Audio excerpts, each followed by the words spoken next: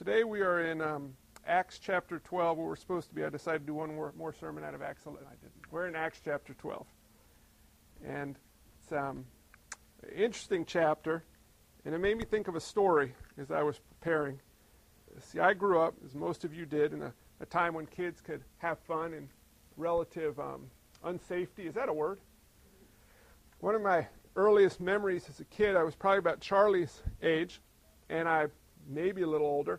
I was sitting in the special seat in my grandpa's Cadillac. He used to drive. Remember when Cadillacs were like boats on wheels? And the special seat was, that it was just one couch in the front. You know, when you wanted to move forward, everybody had to grab that. Everybody! Well, if you put down the armrest, they were big, and you could sit up on them. And I remember sitting up there and lining up that medallion, the Cadillac medallion on the front of the hood, and I would be like trying to line it up and shoot the cars as we went by. And I was riding up there, a foot and a half from the glass, happy as could be, with nothing holding me in. It was awesome. Kids can't do that anymore. It was back when we rode bikes without bike helmets and, developed severe brain trauma and all the problems that came from it. And what fun is it to live a healthy life with an intact brain without flying through a front windshield? Well, another thing I remember is riding in my dad's car. He had an Eldorado, which had doors that were about 5 feet long. It was a two-door car, and the seats flopped forward. My sister and I got in the back, and remember when cars were all rear-wheel drive and there wasn't a lot of technology, so there was that bump? Remember that giant hump in the back seat that separated? Keep your feet on your own side. Well, my sister and I, on long trips, we would lay in our wells down there. And we would look up and try to figure out, looking up where we were, where my dad was going, what was going on. And it would be fun, especially if we were going through the mountains. You're like, because you can't see anything. Well, as I'm reading Acts 12, I was thinking, it's kind of like life, isn't it? We don't have a full perspective of where we are, where we're going. In fact, we don't fully see who the driver is. But we lay on the floor and get glimpses from a vantage point where we have to trust that the one who's driving knows what he's doing. And it affects how we go through the twists and turns of life. Well, take a look at Acts chapter 12, if you would. There, that looks better. Acts chapter 12, we start out with, about that time Herod the king laid violent hands on some who belonged to the church. About what time? Do you know what time? Remember Acts chapter 11? I can do the sermons again if you want to do another month and a half in Acts chapter 11. Well, during the events of this famine and the relief of Acts chapter 11, Herod, the king, laid violent hands on some who belonged to the church. Who is Herod? If you remember the Gospels, there was a Herod in the Gospels. Different Herod. That was a daddy. There was a Herod from the Gospels who had 10 wives. I think he has a TV show on the Discovery Channel called Polygamy in Palestine. He had 10 wives, and as a result of having 10 wives, he had lots of kids, many sons. And one of those sons was this Herod we meet in Acts chapter 12. It's Agrippa.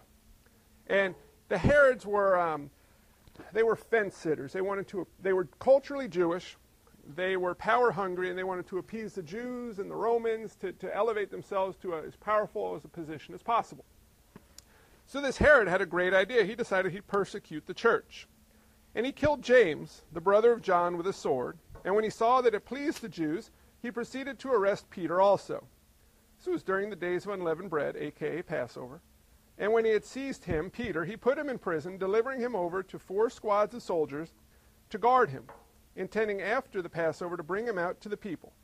So Peter was kept in prison, but earnest prayer for him was made to God by the church. James is the first apostle to be killed. Imagine what's going through the mind of this early church. Sure, they faced persecution, but now one of their leaders has been killed, persecuted to the point of death. That's got to cause some shock waves to run through the church. James, you know who James is? Say, brother of John. Remember the guys whose mom went to Jesus and said, "Can my son sit at your right and your left hand?" And Jesus said, "Oh, you don't know what that'll take. Are you prepared to drink from the cup of persecution?" They said, "Yeah, well, guess who drank? James. He was killed with a sword." Interestingly, John did drink from the cup also, but he didn't die for his faith. He wasn't killed. He was sent off to an island But he was killed with a sword, and the Talmud tells us, that's a Jewish commentary on rabbinic teaching, that that's how you kill people who worship false gods. So he's killed. The Jews seem to like this.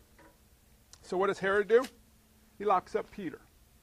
And he locked him up, it says, with 4 squads of soldiers to guard him, intending after the Passover to bring him out to the people. He's going to kill him after Passover. And he locks him up. Peter was a bit of a slippery cat. If you'll remember 2 previous times in Acts, he was locked up and he got out of jail. He had a unique ability to get out of jail. So Herod said, this isn't going to happen again. I'm going to take 4 guards at a time. 2, going to chain to him. 2, I'm going to stand outside of his cell to guard him. So imagine that you're physically locked up, chained to 2 guards. And then 2 more are standing outside of your cell. It's pretty secure. So he's got him locked up, and there's no way he's going to get away. The Jews are pleased with the persecution of Herod, and Herod is seemingly in a very good and powerful spot. Think of how the church must be viewing this powerful man, Herod, who is going to destroy the church and destroy them. What do we do? And then we keep going here. We see Peter was kept in prison, but earnest prayer for him was made by the church. How earnest? We'll wait till we get down to verse 13. Now, when Herod was about to bring him out on that very night, here's what I wanted you to think about. Peter was sleeping between 2 soldiers, bound with 2 chains, and sentries before the door were guarding the prison. Think about how much money our culture spends on sleep. We got those sleep number beds. You see them on QVC? I want to try one out. They like move, and you pay a lot of money for those. You get a white noise machine. Anybody have one of those? You get certain scented stuff going in your room. Some of these people wear these like pin the tail on the donkey blindfolds to help you sleep at night, and you take medicines and you listen to tapes, and we do all sorts of things to sleep well. Dude was chained to 2 guys on a prison floor, going to die the next day, and he's out cold. He wasn't catnapping, because look, behold, an angel of the Lord stood next to him, and a light shone in the cell. Now, if Laura leaves her reading light on, I have trouble. Turn it off! Good Lord, I can't sleep, right? So an angel, whoa, radiating light throughout the cell. Peter? Because look what the angel does next. He struck Peter on the side and woke him up. Hey, wake up! Peter's like, what? He does that groggy, deep sleep wake up. What? What? Struck him, get up quickly. And the chains fell off his hands, and the angel said to him, dress yourself. Put on your sandals. And he did so. And he said to him, wrap your cloak around you and follow me. And he went out and followed him. He didn't know what was being done was by the angel was real, but thought he was seeing a vision. See, he's still groggy. You ever do that? You ever wake up like, from a really good deep sleep? What? Happens to me sometimes when the kids wake up at night. What? You what? Get your mom. Well, he didn't have his mommy there with him, so he had to follow the angel. So he had passed through the first and the second guard. They came to the iron gate leading into the city. It opened for them of its own accord. This was when electric doors were first established, right? No, these are miraculous doors. And they went out and went along one street, and immediately the angel left him. When Peter came to himself, he said, now I'm sure that the Lord has sent his angel and rescued me from the hand of Herod and from all the Jewish people, all that the Jewish people were expecting. When he realized this, he went to the house of Mary, the mother of John, whose other name was Mark, where many were gathered together and were praying. So, Peter, sound asleep. Herod's going to destroy the church. He's got Peter ready to be killed the next day. And the church is praying earnestly, and Peter is sound asleep. Notice first the escape. It wasn't, go, quick, run. It was get up, get dressed, put on your shoes, get a coat, and let's go. What were the guards up to? They were out cold. What is going on here? Peter escaped, and he decided to go to the house of Mary, the mother of Mark, also John, known also as Mark, to deliver a message, you see. And it was a message not just, I don't believe, to deliver to this frightened church that was in hiding, wondering what was going to happen to them and to the church itself. It was a message to us as well. believer or non-believer? We'll take it for the believer first, and I'll show you how it applies to the non-believer. But there is underlying all of chapter 12 a choice that God puts before us. It's option 1 and option 2. Herod chose option 1. Peter chose option 2. You see that F with the blank line next to it? Both options start with the letter F. One is to follow. One is to fight. Herod chose to fight God. Lots of people choose to fight God. Lots of powerful people choose to fight God. And we'll talk about that in a minute. But Peter had chosen to follow God. And as a follower of God, he had to remind the believers and us of what it means to be a follower. So let's start with the sleeping thing. How was Peter able to sleep so soundly? Anybody think about that this week? I won't deny that, but I'll say that's not really the reason. He knew God was fully in control. I think he knew how much God loved him. He knew God used all things for the good of those who love him. But I don't think that's why he slept so soundly. But they saw what happened to Jesus, so do you think they were afraid to die? No. John 21:18, check it out.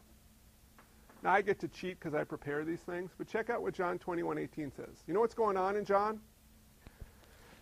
Jesus appears to the disciples. They have breakfast. He goes for a walk with Peter. Anybody remember that? What does he tell Peter in 21:18? Truly, truly, I say to you, when you were young, you used to dress yourself and walk wherever you wanted. But when you were old, you would stretch out your hand, and another would dress you and carry you where you do not want to go. Wait a minute. When you are old, another will dress you and carry you where you don't want to go. It says in verse 19 that he told him, predicting how he would die. Guess what Peter knew? He ain't old yet. Jesus had told him something. When you're old, you're going to die. Peter said, heck, I don't know what's going to happen, but I know I'm not going to die. I might as well go to sleep. What's there to fear? Herod wants me dead. Jesus said, I'm not going to die. Who do you believe? Do you see that? Has Jesus ever given you a word or a promise like that?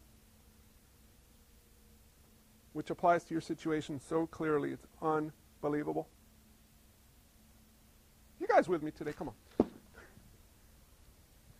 going to move up there with you. Has Jesus ever given you a promise like he gave to Peter?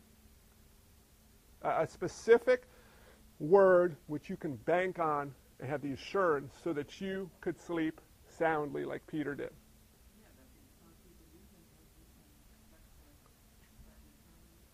How many promises do you think are in the Bible for believers? Probably about 700 plus, if not more.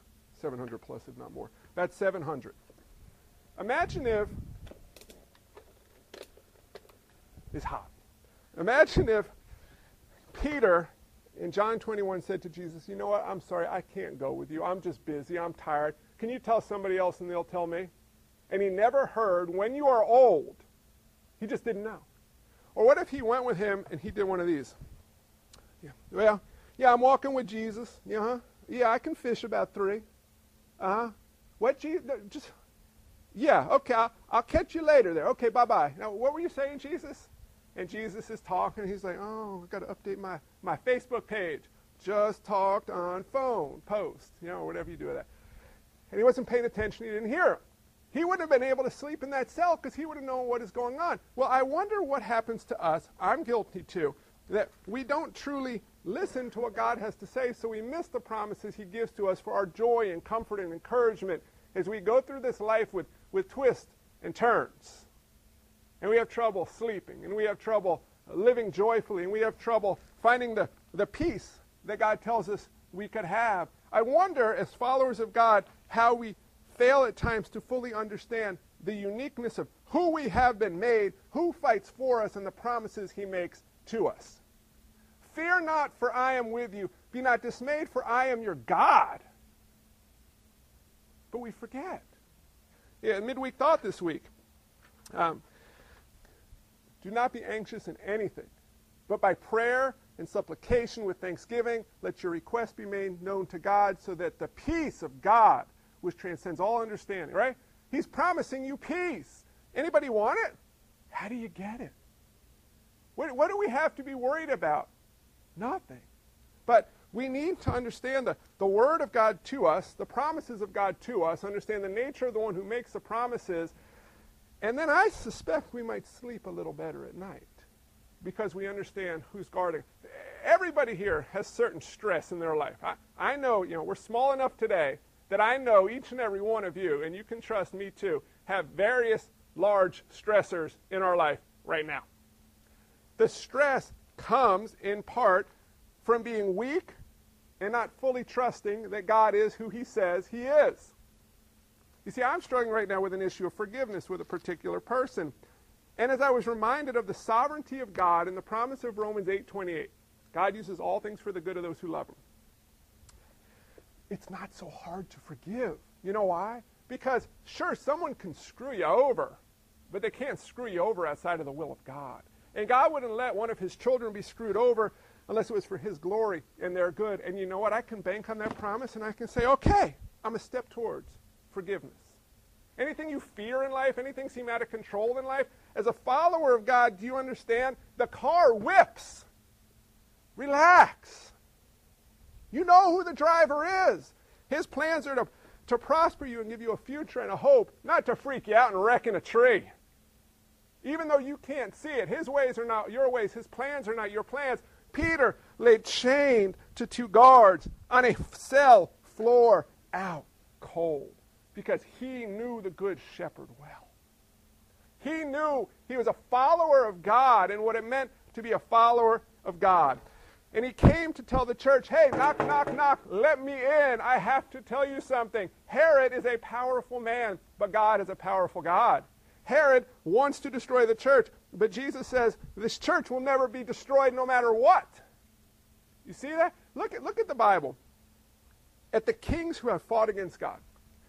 Let my people go. Pharaoh said, heck no. Who won that battle? The Babylonian kings. Who won that battle with God? The prophets of Baal. Herod. Who wins? Who wins? Every time. Who do you know that's going to beat God? Peter reminded the church, fear not. God is a powerful God. He will not lose. The church will not be destroyed. His people will not be ruined. The gospel will not be quenched. Our God is an awesome God. Peter knew it. Peter slept soundly. So can we as followers of God. Do you understand that? Do you understand the position we're in as followers of God? Peter had to do some learning to get there. But goodness sakes, by now the cat knew. Go to jail. Hey, if I die, I die. But I'm not going to die. I'm not old yet. But one day he got old, and they took him to kill him. And he didn't go, ha!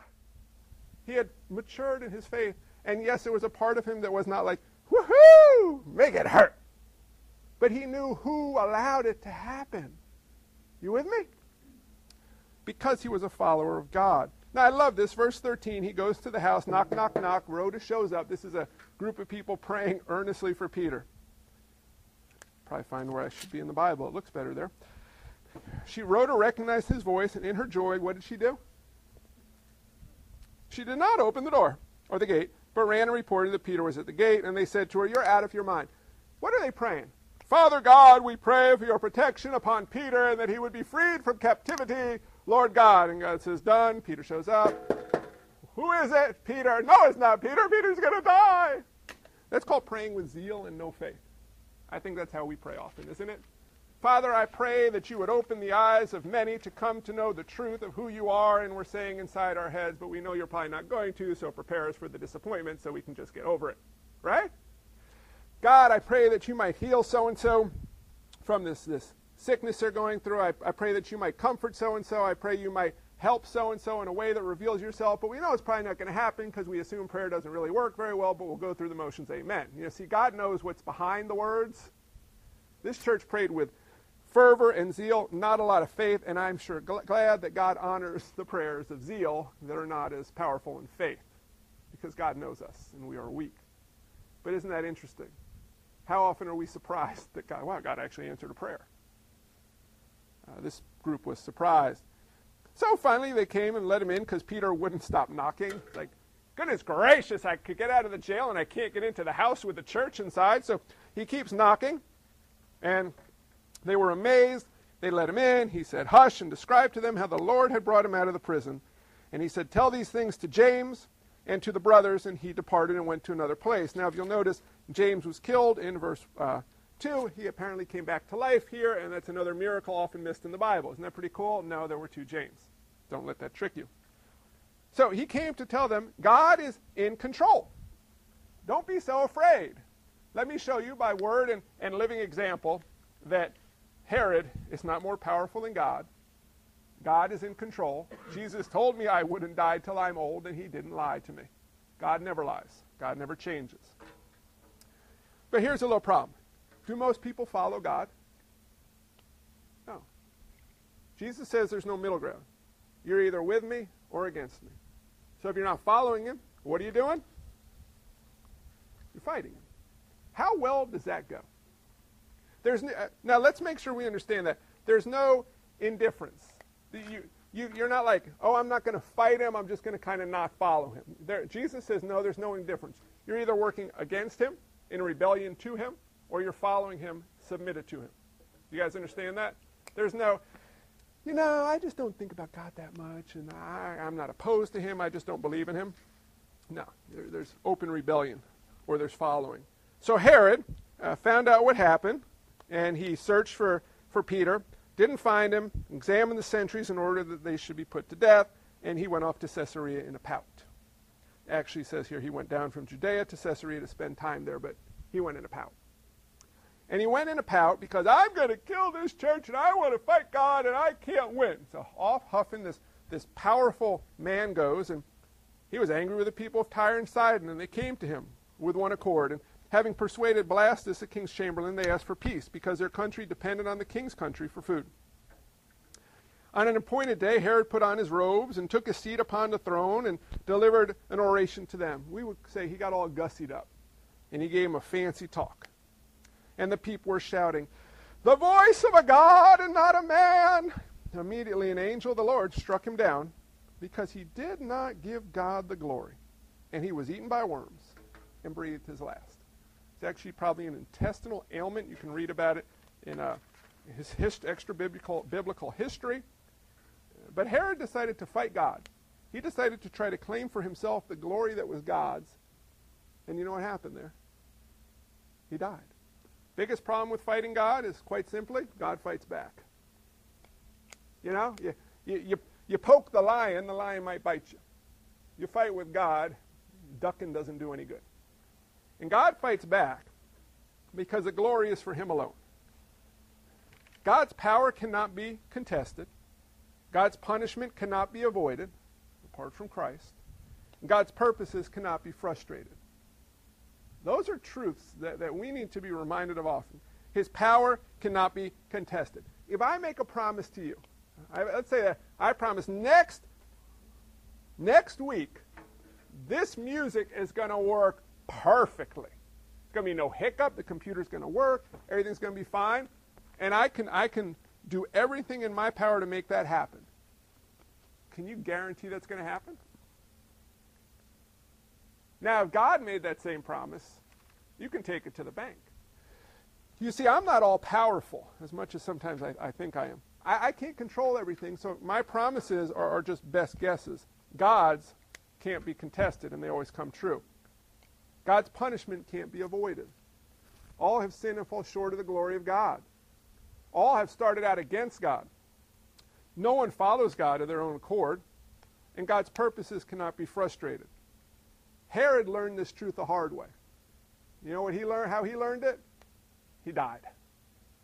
He spent his entire life suppressing the truth, denying the God who was, fighting against God, and after a period of time that God had preordained of grace so that Herod might have a chance to turn to him, God finally said enough, and Herod died. And he's spending an eternity in hell. Peter learned the same truth that Herod learned. You know what Peter did? He didn't die, he slept. And he lived eternally. Same truth. Two different options to it.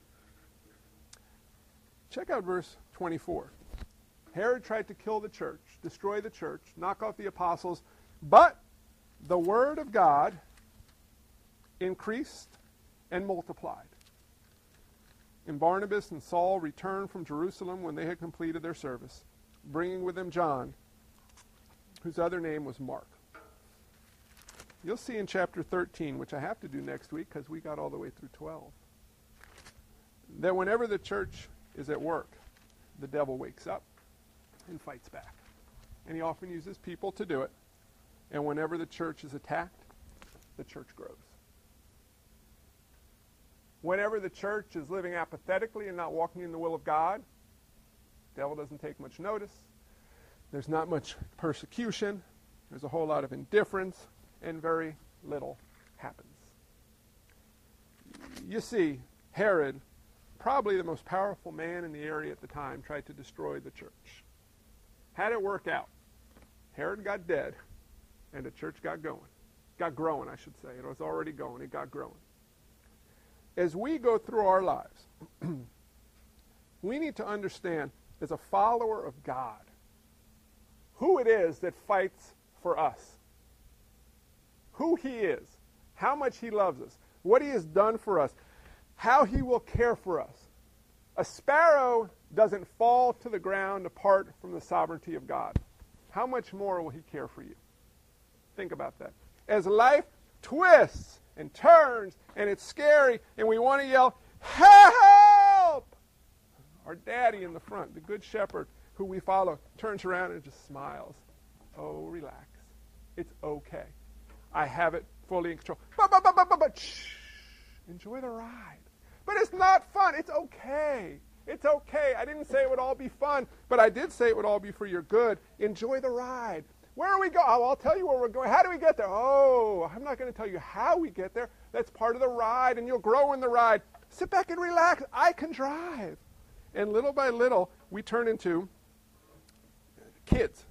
We have a faith like a child, like a 3-year-old and a 5-year-old in the back of a car. Woo!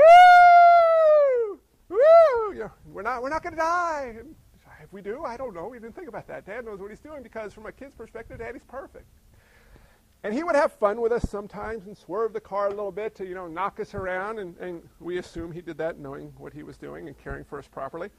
But we had fun with it. Well, life isn't about fun, but there's a peace and a joy and a security.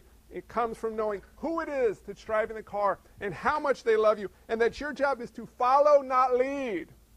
How often do we say, God, you don't know what you're doing. Let me help you help yourself. Let me help you receive the glory. See, here's how it should go. You want to fix this, do that, stop that, smack this person in the face, make this person apologize to me, do this, let me have this, put me here, and make all this happen, and you will be glorified, and it will be for my good. And God's like, oh my gosh, thank you so much, John. I didn't know that. I got everything created, and I keep it going, but I was, wow, you're right. Let me fix that for you. Who has a better track record? Well, little by little, we realize, well, God, you are gracious because you haven't punched me in the face as a follower, despite my idiocy. And we look back over the track record of God, and we realize, you know what? Every word, he should put this in the Bible. Every word of God proves true. He is a shield for those who take refuge in him. Yeah, I think he did put that in the Bible. Every word of God proves true. He is a shield for those who take refuge in him. Peter slept. Herod died. One chose option 1, a follower of God. The other chose option 2, a fighter of God. Remember these things, guys. As followers of God, who fights for us? Who fights for us? God. So think about in your life all those people that have really just stuck it to you. Do you think they overpowered God and thwarted his plans? No. Do you want to know why God allowed it? I can't tell you that, but I know he did. Who controls the events that go on in our lives? Yes, we have human responsibility. We do all that we're able to do, but we do it under the understanding of the truth and the reality that God is in control of all things, and as followers of him, he fights for us. And what did he do so that he might fight for us? He sent his only son to die on the cross in our place to take his righteousness and put it on us. so that he could take our sin upon himself. Do you see that? God said, I love you so much, I want to fight for you. I want to do everything for your good and my glory, and I'll make a way for that to happen. So what do you really have to be afraid of when you actually understand the reality of the nature and attributes of God? If God is truly as powerful as he says he is and has done what he said he has done and will do what he says he will do, well, what do we have to fear? Now, I understand sometimes we don't sleep for a variety of reasons that are beyond just stress with God. You know, sometimes you forget to shave and your face just doesn't feel right on the pillow. Some people have issues, physical issues with sleep. But I wonder how much of it is a cumulative effect of the inputs of life upon us that all shout at us, you can't trust God. It's going to go bad. Take care of yourself. It's not going to work. Yeah! We watch everybody else freaking out, you know, with a smile on your face. I love how people can do that. How are you doing? Oh, great. I would like to, I'd like to be great like everybody else. I understand there's degrees of depth of relationship, but even people you have a little more depth with. I was talking to a neighbor I know fairly well yesterday. They're moving. I said, how's everything going? Oh, great. Give me a stinking break. Come on. Just be honest a little bit. Everything's just great. But we learn to put a smile on, and then at home and alone we freak out. I wonder how much of the input of the world and the effect of sin in us causes us to freak out, to not sleep well and have the joy and the peace that God intends for us. Rejoice always. I will say it again, rejoice. I'm quoting Paul there. How? Because you are a follower of a God who died for you so that you might live eternally with him. There's nothing to fear. Remember who's driving. Jesus says, I'm the good shepherd. I'd like my sheep to lead me. No, I'm the good shepherd. I know my sheep. My sheep hear my voice. They follow me. Remember, we have to hear God's words to live well. Peter heard a promise in John 21:18. God has given us hundreds and hundreds of promises. I'm going through a study with my kids, a devotional study, the promises of God. Wow, they're pretty amazing. Not just the number, but the specificity of what they are and how they apply. Sit and chew on those for a little bit. You take one a day. Just chew on it. It'll blow your mind. And remember, there is a promise to unbelievers. You know what the promise to the unbeliever, the one who fights God, is? God makes them one promise. If you will turn to me, you'll be saved. See, we live in a world at war with God. And our powerful King desires that none should be lost, but all should be saved. That's not what's going to happen. That's not his perfect will that he's going to execute, because certainly some will not be saved. But he's created a way and a time, by grace through faith, for anyone to turn to him and be saved. And you know why we're here, in large part? To go out into a world that's fighting with God and tell them, one day he's going to swing back.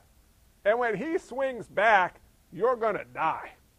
I might not phrase it that way. Do you know Jesus? Because one day he's going to smack you in the head and you're going to die.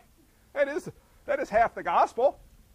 The other half is, but you don't have to die because he died in your place. But the reality is, my God, you do have a God. He doesn't fight for you. He has no power. My God is the one true God. And he sent me to tell you something, that one day he's going to swing back. And it's going to really, really hurt. But God has made a promise to the unbeliever. Turn to me and be saved, all the ends of the earth, for I am God and there is no other. That's what we communicate.